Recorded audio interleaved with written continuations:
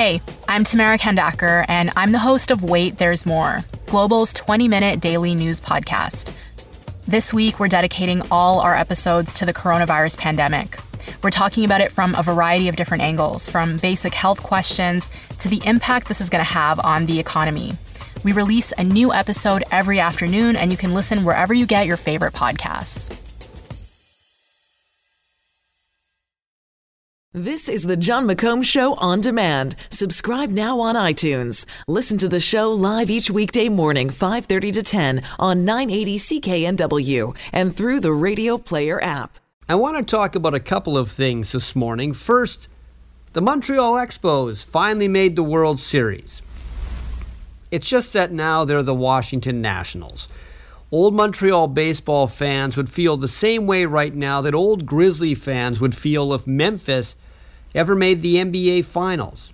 It would be a combination of nostalgic love and jealousy and perhaps even pure rage in the fact that they aren't where they used to be anymore.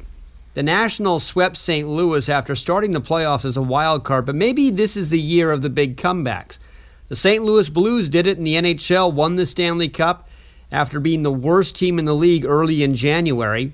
Now, the Nationals were never the worst team in the National League, but at one point they were 12 games below 500.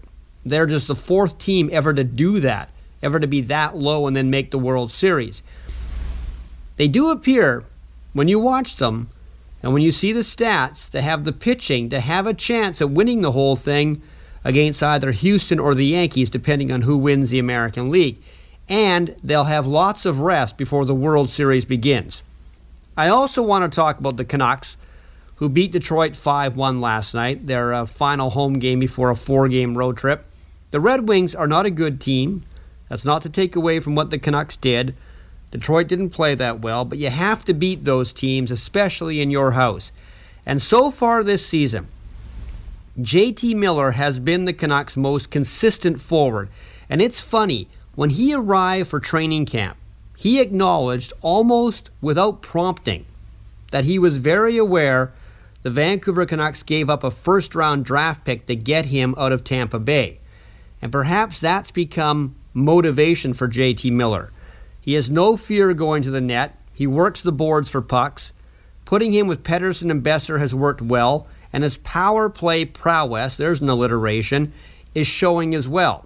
It's early days, of course, only 5 games into the season, but so far, JT Miller has been the Canucks' best forward. 911. 911, what's your emergency? I'm on a cruise ship! There was an explosion! Oh my God, the ship is sinking! I can't get out! There's water everywhere! We're going down! I've got a lock on your location. Stay with me. Hurry! Hello? Are you there? Help is on the way. Angela Bassett and Peter Krause return in an all-new season of 911 on a new night. Thursday, March 14th on Global. Stream on Stack TV.